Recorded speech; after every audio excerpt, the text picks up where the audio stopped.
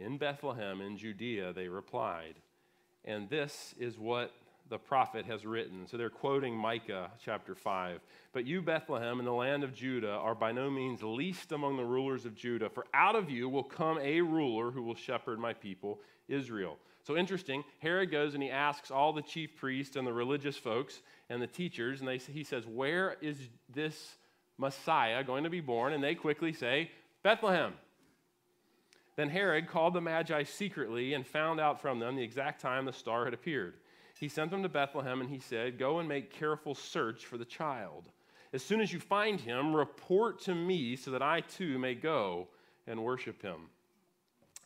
Herod's a sly one, Mr. Grinch. We have kids, and they're loving Mr. Grinch right now. Anyway. All right, verse 9. After they had heard this, they went on their way, and the star they had seen when it rose went ahead of them until it stopped over the place where the child was. When they saw the star, they were overjoyed, and on coming to the house, they saw the child with his mother Mary, and they bowed down and worshipped him. Then they opened their treasures and presented him with gifts of gold, frankincense, and myrrh. Having been warned in a dream not to go back to Herod, they returned to their country by a different route. When they had gone, an angel of the Lord appeared to Joseph in a dream. Get up, he said, take the child and his mother and escape to Egypt. Stay there until I tell you, for Herod is going to search for the child to kill him. So he, Joseph, got up and took the child and his mother during the night and left for Egypt, where he stayed until the death of Herod. And so was fulfilled what the Lord had said through the prophet, out of Egypt I called my son. That's Hosea 11, if you want to cross-reference it. When Herod realized that he had been outwitted by the Magi, he was furious, and he gave orders to kill all the boys in Bethlehem and its vicinity who were 2 years old and under. By the way, there's probably about 30 children killed here, just so you know. It wasn't countrywide genocide, but it would have been localized in Bethlehem. In accordance with that time he had learned from the Magi, that was said through the prophet Jeremiah was fulfilled. A voice is heard in Ramah, weeping and great mourning, Rachel weeping for her children and refusing to be comforted because they are no more. Let's pray. Lord Jesus, would you enliven your word to us this morning? And Father, I pray that as your people, that we would incline our hearts and our minds towards you to hear from you. Father, would you change us? Would you convict us? Would you fill us with your Spirit? Would you allow us to see you as this loving, gracious, kind, good Father? And Father, as we hold up the mirror of your word, would you allow us to look into it, see you, see ourselves, and be changed? In your name we pray. Amen. So the three groups that I want to look at, I want to look at first the reaction of Herod. Then I want to look at the reaction of the chief priests and the teachers, the religious people. And then thirdly, I want to look at the reaction of the Magi to the Christ child. All right? Okay, so Herod is kind of king at this time. He's sort of a king. He's half Jewish, half Gentile. And he's obviously afraid that this little child is going to interfere with his life, his choices, his power, his influence, his pride, his kingdom, and his rule. And he's right. He's absolutely correct. And I would immediately want to say that when you encounter Jesus, you will have one of these three reactions. When you encounter Jesus for the very first time, you're going to have one of these three reactions. And as we as believers on our own Jesus journey, as he is leading us, we will consistently come back to these three reactions. So the first reaction we begin to see is a reaction of hatred and hostility. So Herod hears about this baby, this king that's being born, this Messiah, and he's all of a sudden lying, and he's conniving, and he's finding out where this child is so that he can go and kill the child.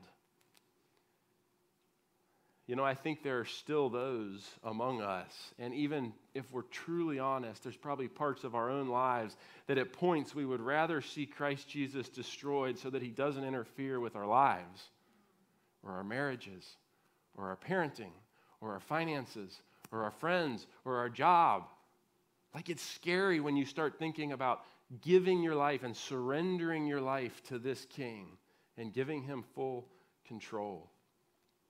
You know, I was thinking back at different points, having encountered some people who had a reaction to Jesus of hatred and hostility. And a memory kept returning to me, and it was when I was a freshman at UNCW. It was 1999, and the Christian clubs on campus came to me, and they said, I think there were 6 or 8 of them that joined together, but they said, hey, will you do this thing called I Agree with Mike? It was I Agree with Dave when they came to me, but I was Michael, and they wanted to call me Mike. So, okay, so will you do this thing called I Agree with Mike? And I said, okay, sure.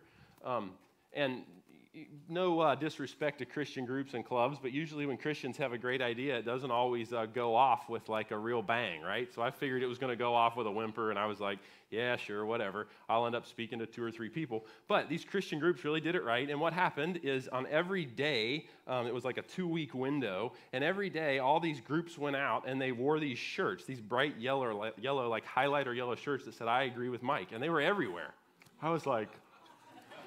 And then they're chalking on everything. It's like on every board and whiteboards. Like I'm walking into all my classes and it's everywhere. I agree with Mike. It's on the sidewalk. Like they blew this thing up. And the idea was as the week went on and then early into the next week, they flipped it and they went, come here, Mike. And so the idea was that I was going to speak at the amphitheater and I was going to preach Jesus really big and bold and I was going to give an opportunity for a lot of people to come to Christ. And I figured 3 or 4 people would show up. It was amazing. I mean, it was awesome. I got to preach in the amphitheater, and actually, there was all sorts of hostility and strange reaction. There was a guy smoking weed over here on one side and yelling the entire time I preached. It was amazing.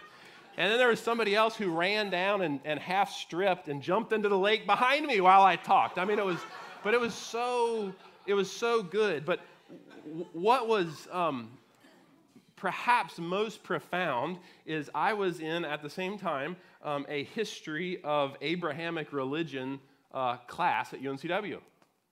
And so this professor did not like Christians, and I didn't know that. And I remember going in every day, and it became apparent to him over that 2-week window that I was Mike.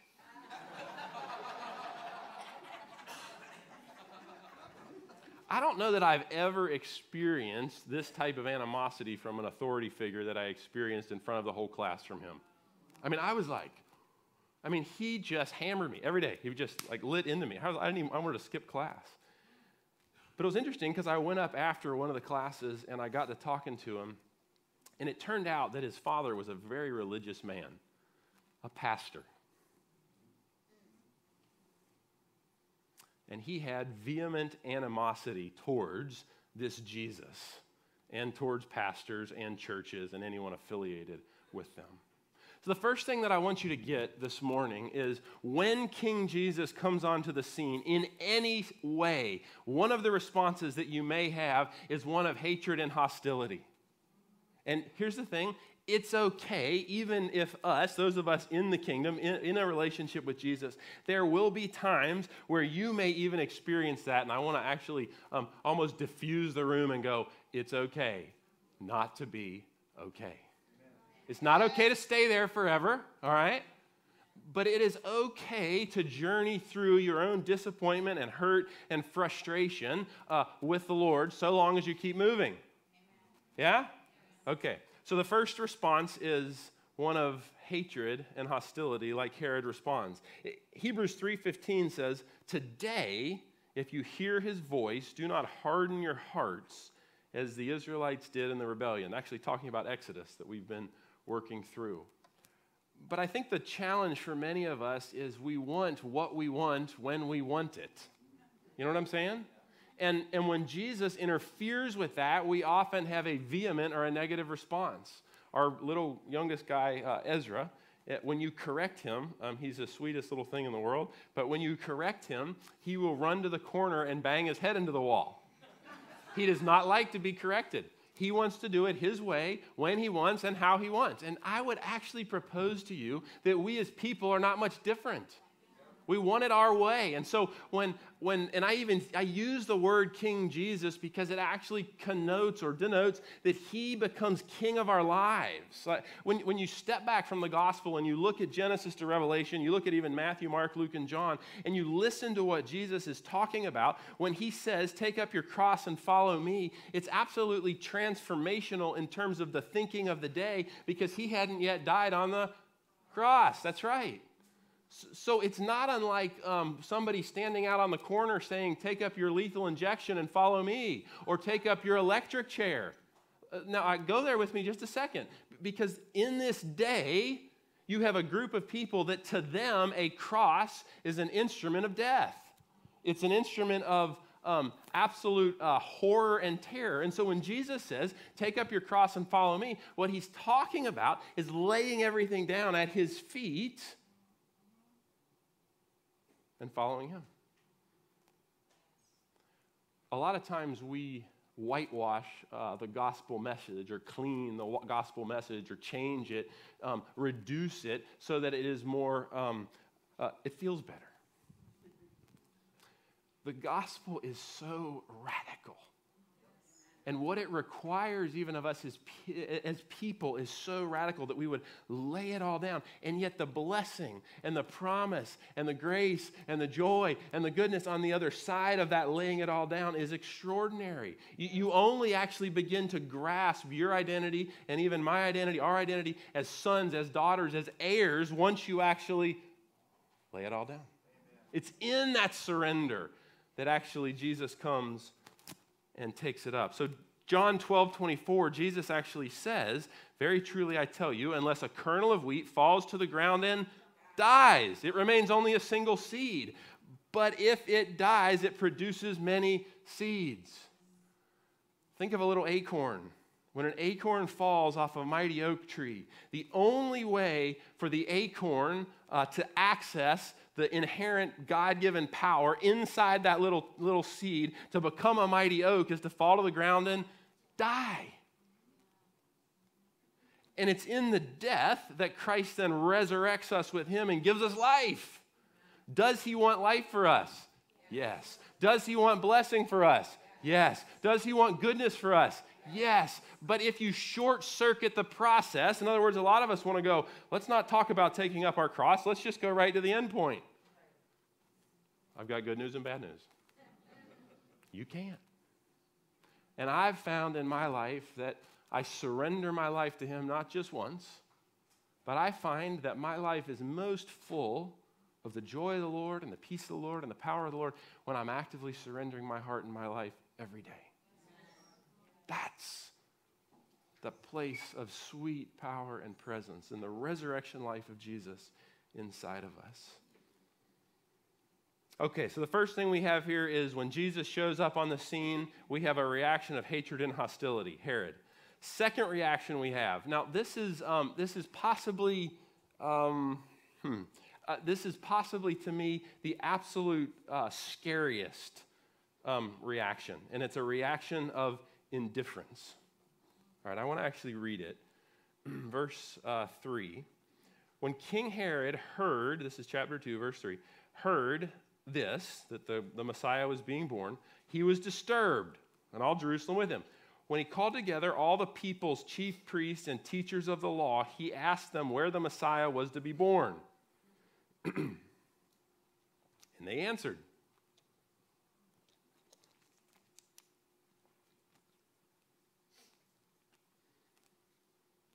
all of the religious people, all of the church leaders, all the temple leaders, scribes and Pharisees and Sadducees, they knew where Jesus was going to be born. And not only did they know where Jesus was going to be born, they could have stood up and walked there within a couple hours, and they missed it.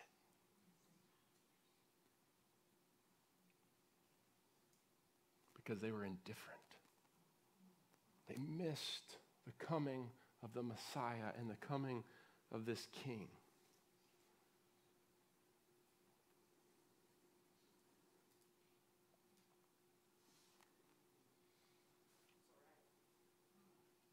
Lord, don't let us miss it. I'm going to flip and read something. John 5 is where I'm going to read out of, and I'm actually going to go there. This is Jesus talking in John 5, and he's actually talking to a group of religious people.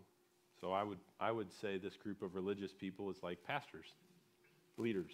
Scary to be a pastor and a leader, in my opinion. And this is what he says. And the Father, this is John 5, verse 37, and the Father who sent me has himself testified concerning me.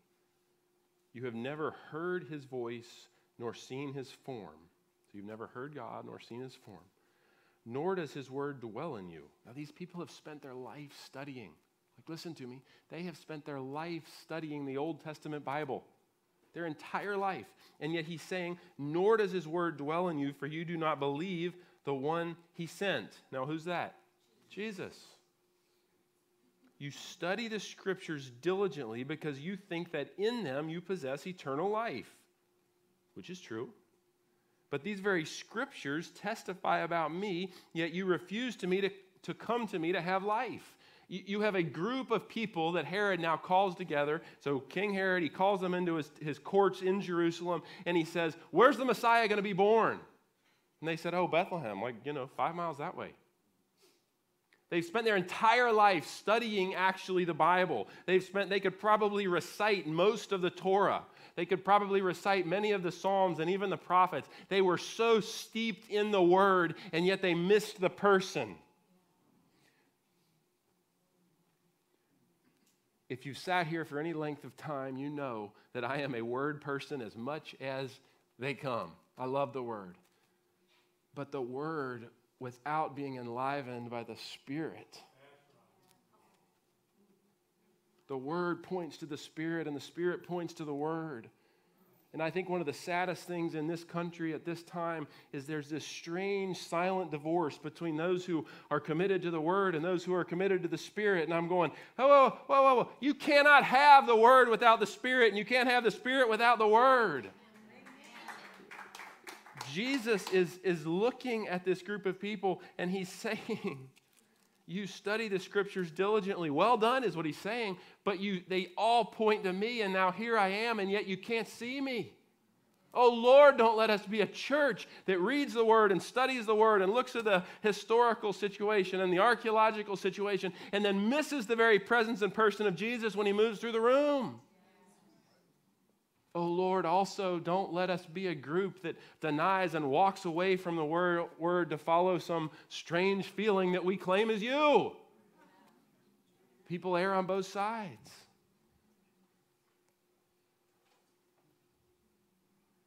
I actually think that the most dangerous place, if you're a Christian, and if you've been a Christian for any length of time, I think this is probably the most dangerous place for us. It's just the drift.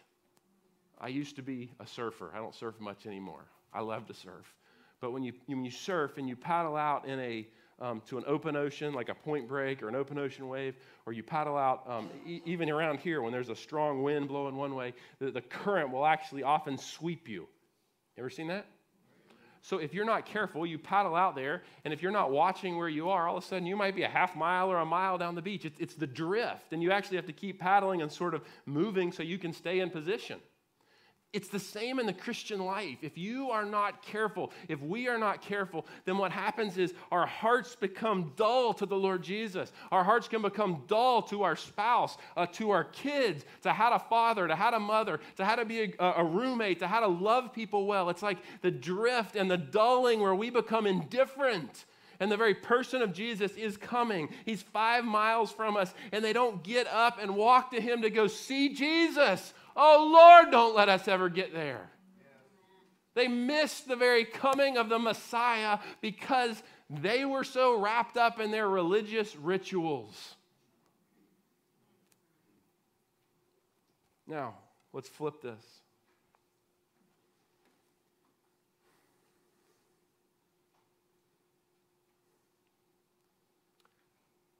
Typically, indifference and apathy will harden into outright opposition and hostility. Let me say it again. Typically, apathy and indifference will harden over time into outright hostility and opposition. Who killed Jesus? The same people who were indifferent. You may think you can be indifferent to the person of Jesus. You may think that, I'm not like those people that react with hatred and anger. No. I'm just indifferent. I don't really care. Let me tell you, you cannot sit there forever. Because the drift of life, the drift of just how the Lord created the world, you are going to be moving either towards Him or away from Him. I think this is, if there is a holy fear inside of my gut, it is just that, Lord, don't let me grow cold and drift from you. Think of His rebuke to the church. I think it's in Ephesus in Revelation 2:4, but Jesus is speaking at the very end, and He says, here's my complaint against you. You've done all these things great, like I'm super proud of you, but I've got this one complaint against you. You have lost your first love. Your love has grown cold. I'm like, oh, Lord Jesus, don't let us as a church, not just Saltbox, not just Michael, the capital C church, Lord, don't let us grow cold. Lord Jesus, would you awaken your church? Lord Jesus, would you awaken your people? And I'm convinced that the church awakens when a group of people is committed to staying awake themselves. How do we wake up the church? How do we wake up this church? We start by waking up ourselves. There's a scripture that says judgment begins with the household of God. This is the actual spot and the place where you begin to engage with Him and you go, Lord Jesus, my heart has grown cold. Don't let us grow indifferent. And don't let our indifference grow, into outright hostility and opposition. I got a cough. Okay, so the first reaction we see here is a reaction of hatred and hostility. A second reaction we see is one of indifference, but it's one of indifference that over 33 years becomes one of hatred and opposition where they ultimately crucify the King. I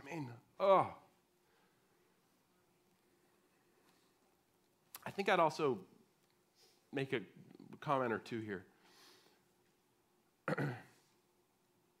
Knowledge is no substitute for obedience. Here's what I mean. I'm a believer in the tremendous value of education, okay? I love education. I'm a reader. We're teaching our kids. Abby's doing this thing with Amelia, and I was this home preschool thing because of COVID, and I was doing it with Amelia the other day, and I was like, this is amazing. Like, what you're teaching her is incredible. So I'm not downplaying the value of education in my comment here, but I want you to hear something. Education alone will not reform the heart of men and women. It does not work. You have to actually change the heart, and the only way you change the heart is when you come to Him and you go, Lord Jesus, I give you my busted, broken heart. And that seed falls to the ground and dies. And then in that death, Christ Jesus resurrects in you and through you. And all of a sudden, the resurrection power of Christ Jesus is living in you. And you get to rise from the dead with Him to become that mighty oak, to become the one who will experience the blessing of the Lord, the joy of the Lord, the presence of the Lord, the power of the Lord. That's the gospel message. But if you don't go through that laying down and that surrender and that death, you're going to miss the power and blessing that Jesus wants for you in this day and in the days to come.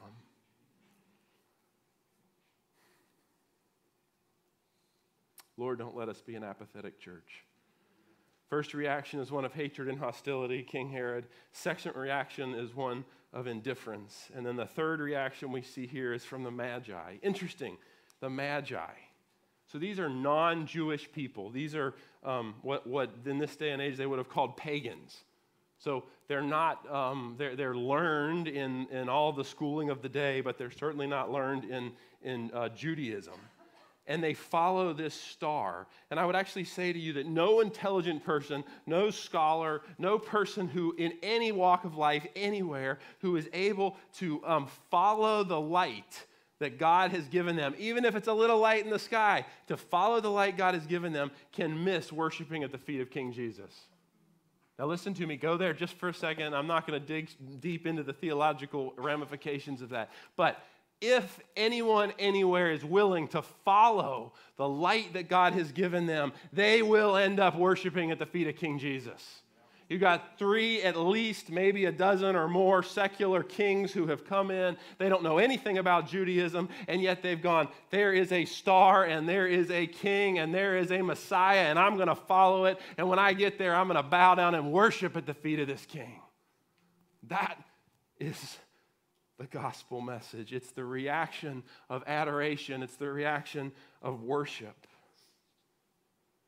And I think I would say the desire to lay at the feet of King Jesus the most precious and noble gifts they could bring is what they were all about. When Jesus was at the well with the Samaritan woman, he actually said in John 4:23, a time is coming and has now come when true worshipers will worship the Father in spirit and in truth, for they're the kind of worshipers the Father seeks.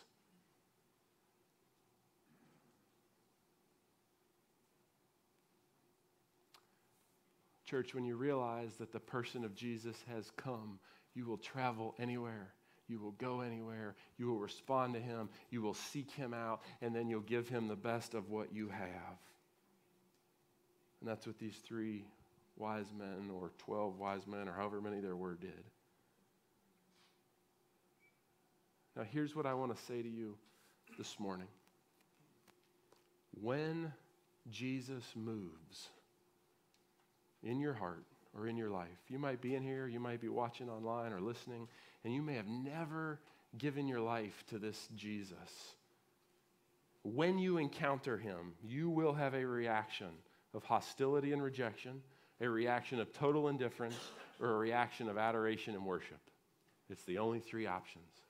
And as we as believers even take the Jesus journey, you're going to be faced with the same 3 reactions.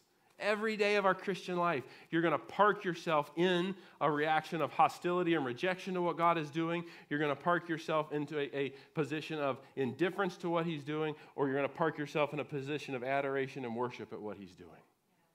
My prayer is that we would be a worshiping church. That we would lose ourselves at the feet of King Jesus in absolute worship and adoration. Because if you can get this laying down of your own life, the dying of the seed, so that he can raise you up into life with him, you've got the Christmas message. I'd love for our band to come back up. And we're going to close in a song.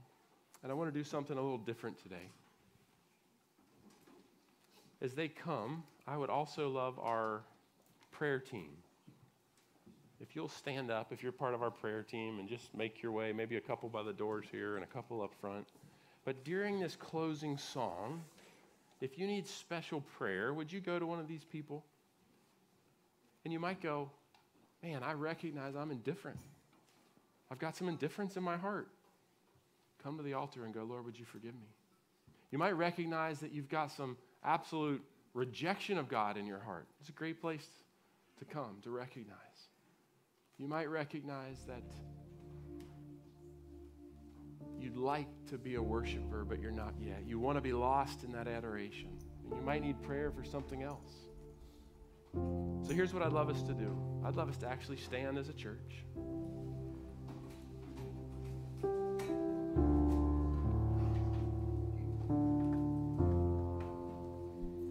If you've never gone to somebody and said, hey, I need prayer, the people that have just stood up are safe, they're trained. Love for you to pray with them. I'm going to be down here, and if you're in the room and you've never given your life to this Jesus, I mean really given your life, surrendered it all, I don't mean just prayed a prayer, but said, Lord, take my life, take the whole thing, I would love to pray with you. If you're online or listening on a podcast or something else, if you'll put a note in the comments section, we'd love to get in touch with you. We'd love to follow up with you and pray with you. This is the Jesus that when you encounter him will evoke a response from every person. Every one of us is going to respond in one of these 3 ways: hatred and rejection, total indifference, or absolute worship and adoration. As we close in this song, if you need special prayer, would you come up to one of our people? Would you get it? And then I think Laura's going to close our service in just a minute.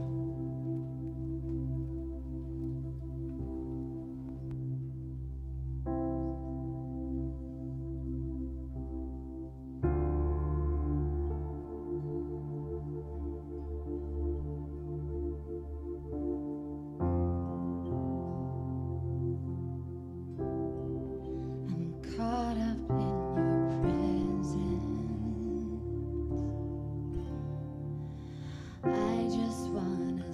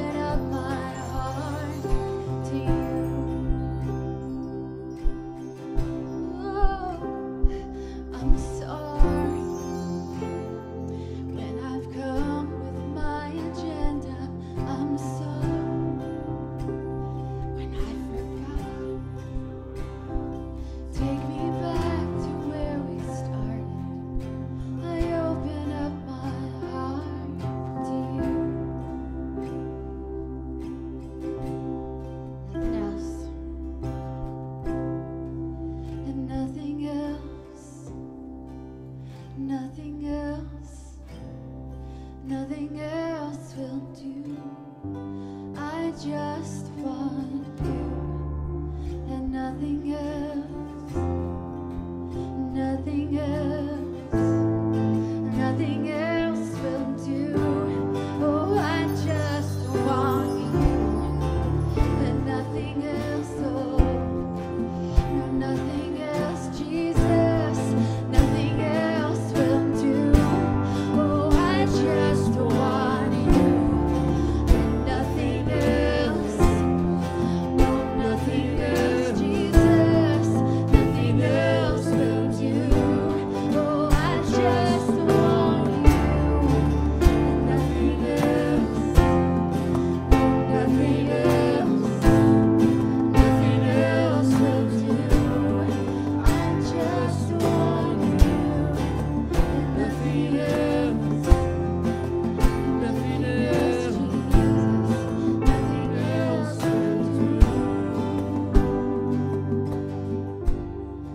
I'm caught up in your presence. I just wanna sit here at your feet, caught up in this holy moment. No, I never wanna leave. No, I'm not here for blessing. Jesus, you don't owe me anything more than anything that you can do. I just want you. Oh, I just want you. I just want you, and nothing else, nothing else, nothing else will do. I just want you, and nothing else, nothing else, nothing else will do. I just want you, no, nothing else, no, no, nothing else, Jesus, nothing else will do. Oh, I just want you, no, and nothing else, no, nothing else, Jesus, nothing else will do.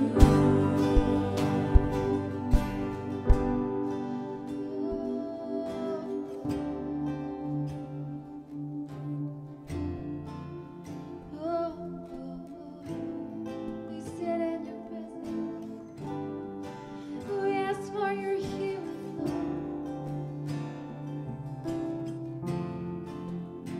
We ask for your healing, Lord.